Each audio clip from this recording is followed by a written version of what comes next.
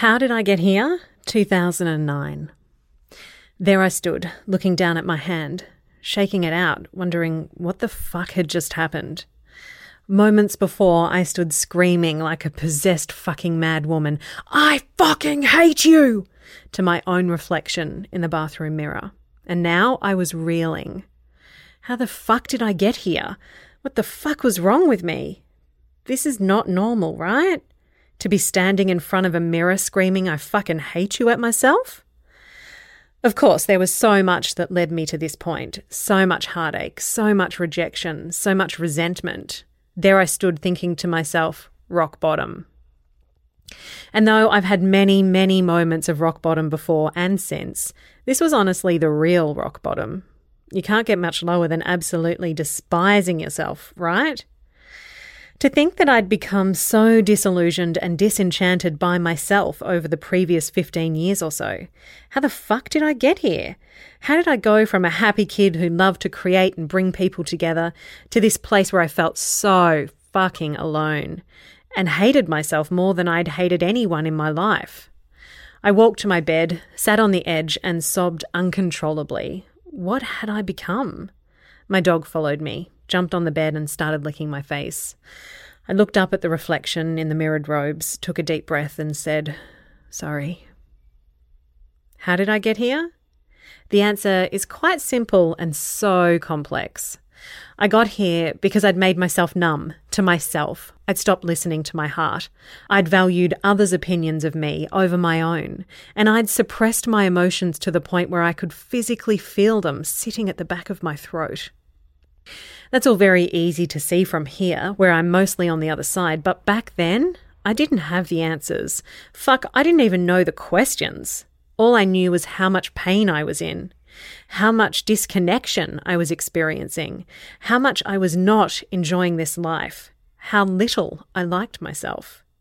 It had been a big year. Miko and I had uprooted our lives once again in my quest for finding the place where I belonged. And this time it landed us in Nambucca Heads, a scenic little coastal town on the mid-north coast of New South Wales, Australia. We'd purchased this cute little place which backed onto a picturesque rainforest. It was a steal. Fuck, this whole town was a steal.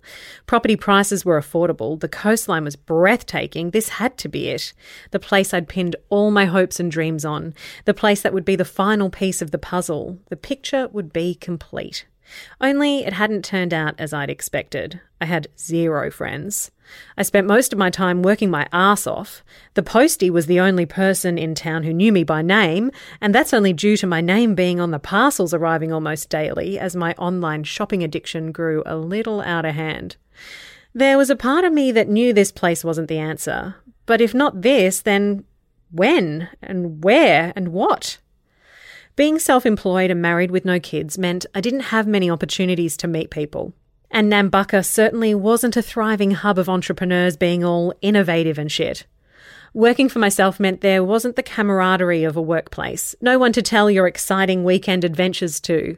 No one to bounce ideas off. No one to talk to when you had a win or to unpack a big loss. I'd spent years dreaming about working for myself, and here I was living that dream. And I still wasn't happy. For almost 12 months, I had no face-to-face conversations with anyone other than Miko and that poor old postman. And I think it's pretty clear from the mirror-punching episode, I certainly didn't really enjoy my own company. To this point, I just thought that this was the way life was, until one day, sitting in the docks about to have a pap smear, I choked back the tears. The doc had simply asked how I was, and it was enough to allow the dam wall to burst and the hot, wet tears began streaming uncontrollably down my face. I felt so alone. I'd been so disconnected from myself that I didn't even truly realise how alone I felt. No one had really asked me how I was. She said, "Carly, it sounds a lot like depression to me." She handed me a list of psychologists in the area, circled a couple of names and put me on a mental health plan with a diagnosis of clinical depression and anxiety. Part of me denied the diagnosis, but a big part of me knew it to be true. I physically could not remember a time I'd felt happy, maybe years, decades, maybe my entire life. I physically couldn't remember feeling, well, anything. Of course, I had been happy before, but in this place I felt devoid of human emotion. I couldn't connect to it in this moment or any moment before. It was bizarre, a numbness, and I had no idea how long I'd felt or not felt like this, but I was suddenly very aware of the nothingness. Prior to my diagnosis, I'd thought of depression as someone who was really sad, suicidal even. I didn't feel sad. In fact, I felt nothing. Yes, there were tears, but those tears weren't necessarily attached to sadness. They were attached to a nothingness, a void. I felt nothing, disconnected, alone, supremely alone. I grabbed that piece of paper with a therapist's referrals, ran my finger down it, and landed on a name that sounded like the name of someone I'd like. Rang the number, left a message. She called back to tell me her next available appointment was 4 months away. I rang another, 6-month waiting list. Another, books filled. Wow. Glad I wasn't suicidal at this stage. One more, rang the number. She could fit me in Thursday. Great, I booked in. And instead of thinking, this is the thing that will fix me, I went in totally open, ready for change.